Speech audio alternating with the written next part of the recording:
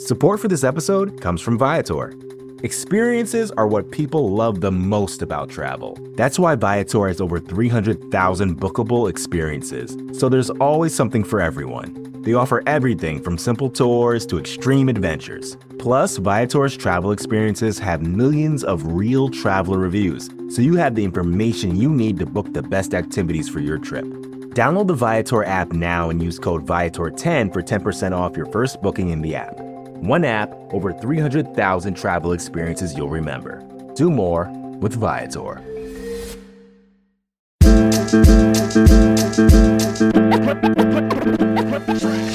Hi, Buffalo Bills fans. Welcome to another episode of Breaking Buffalo Rumblings. Anthony Marino, happy to be here with you once again, talking everything Buffalo Bills. The 2020 season schedule has been released, and from that standpoint, you've seen all the coverage at BuffaloRumblings.com.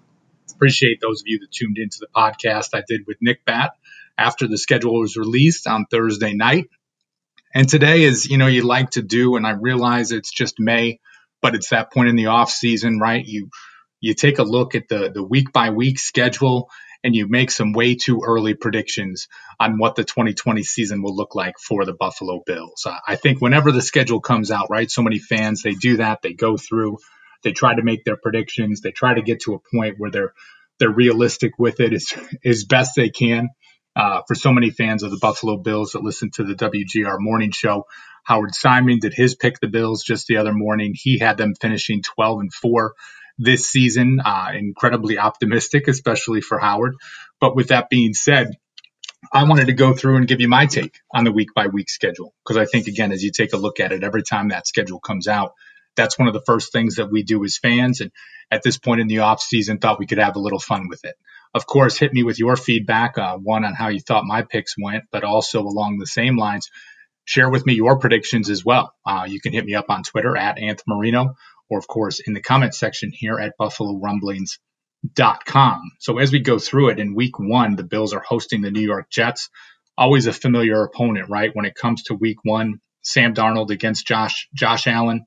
As I look at things in this matchup for the Bills, the home opener, depending on when that may take place, what that may look like, if there are fans or not, I think the Jets are still in a bit of a transition, especially with so many new pieces to their offensive line.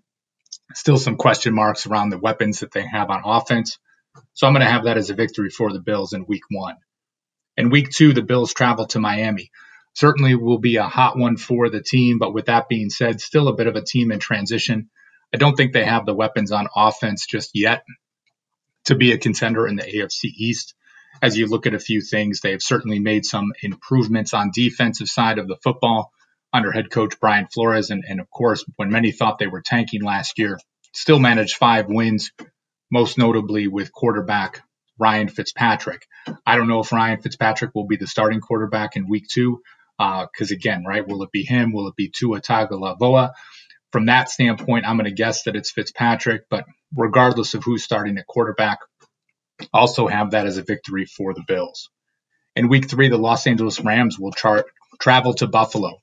And it's interesting, right? Although they went 9-7 during the 2019 season, certainly a bit of a struggle for Coach Sean McVay and his squad. Have seen some departures. Brandon Cooks is gone. Todd Gurley is gone. Clay Matthews is gone. Some turnover with their roster.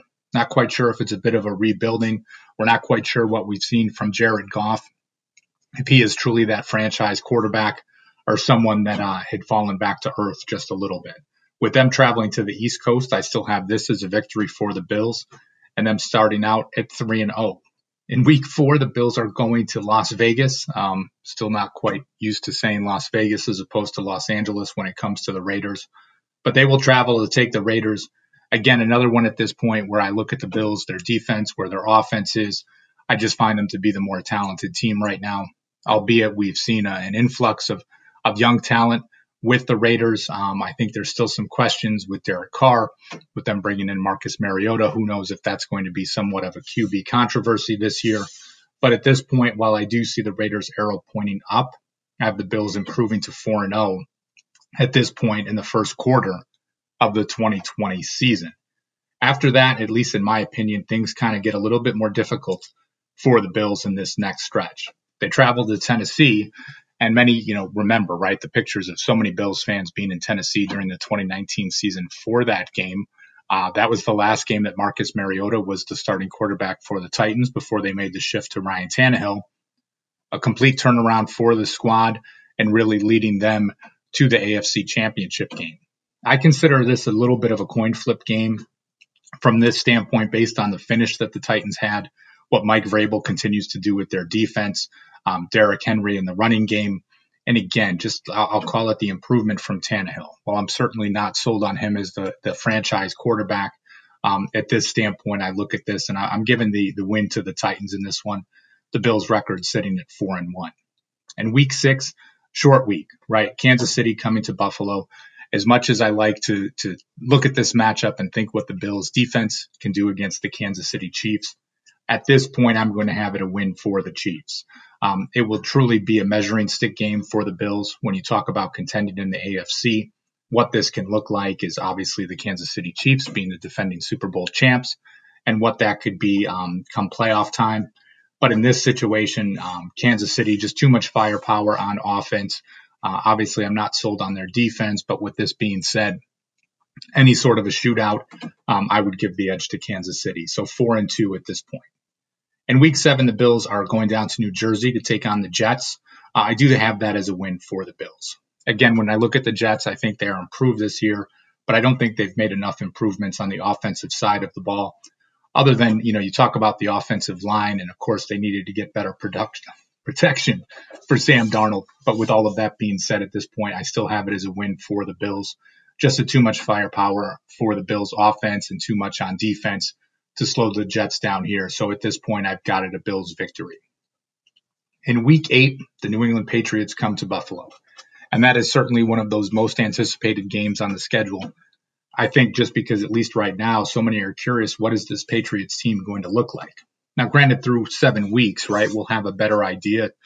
Jarrett Stidham is the quarterback. If it's Brian Hoyer, how elite their defense can remain, or even if they've gone out at some other point and gotten someone new to play quarterback, there's a lot of time before not just training camp, but even before the start of the regular season. At this point, I'm going to give the Bills the edge being at home against the Patriots. I imagine it will be a very low-scoring game.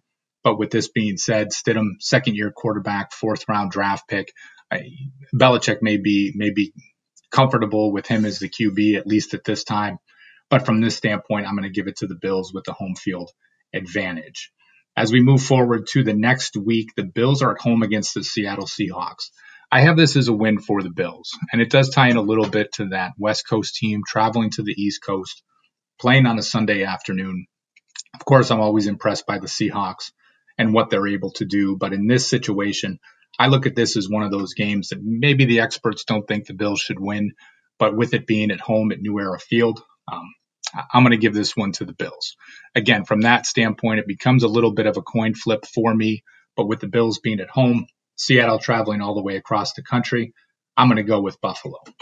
Now, along those same lines, that ties into week 10 as the Bills travel to Arizona to take on the Cardinals. I'm going to consider this a little bit of a letdown game for Buffalo. Kyler Murray in his second year, the Cardinals' second year under Cliff Kingsbury, doing some good things, the addition of DeAndre Hopkins. I'm going to consider this a little bit of a letdown game for Buffalo. They're going into the bye week, maybe looking forward to that just a little bit, but coming off of 3 big wins over the Jets, the Patriots, and the Seahawks. I'm going to give this one to the Cardinals as the Bills head into their week 11 bye.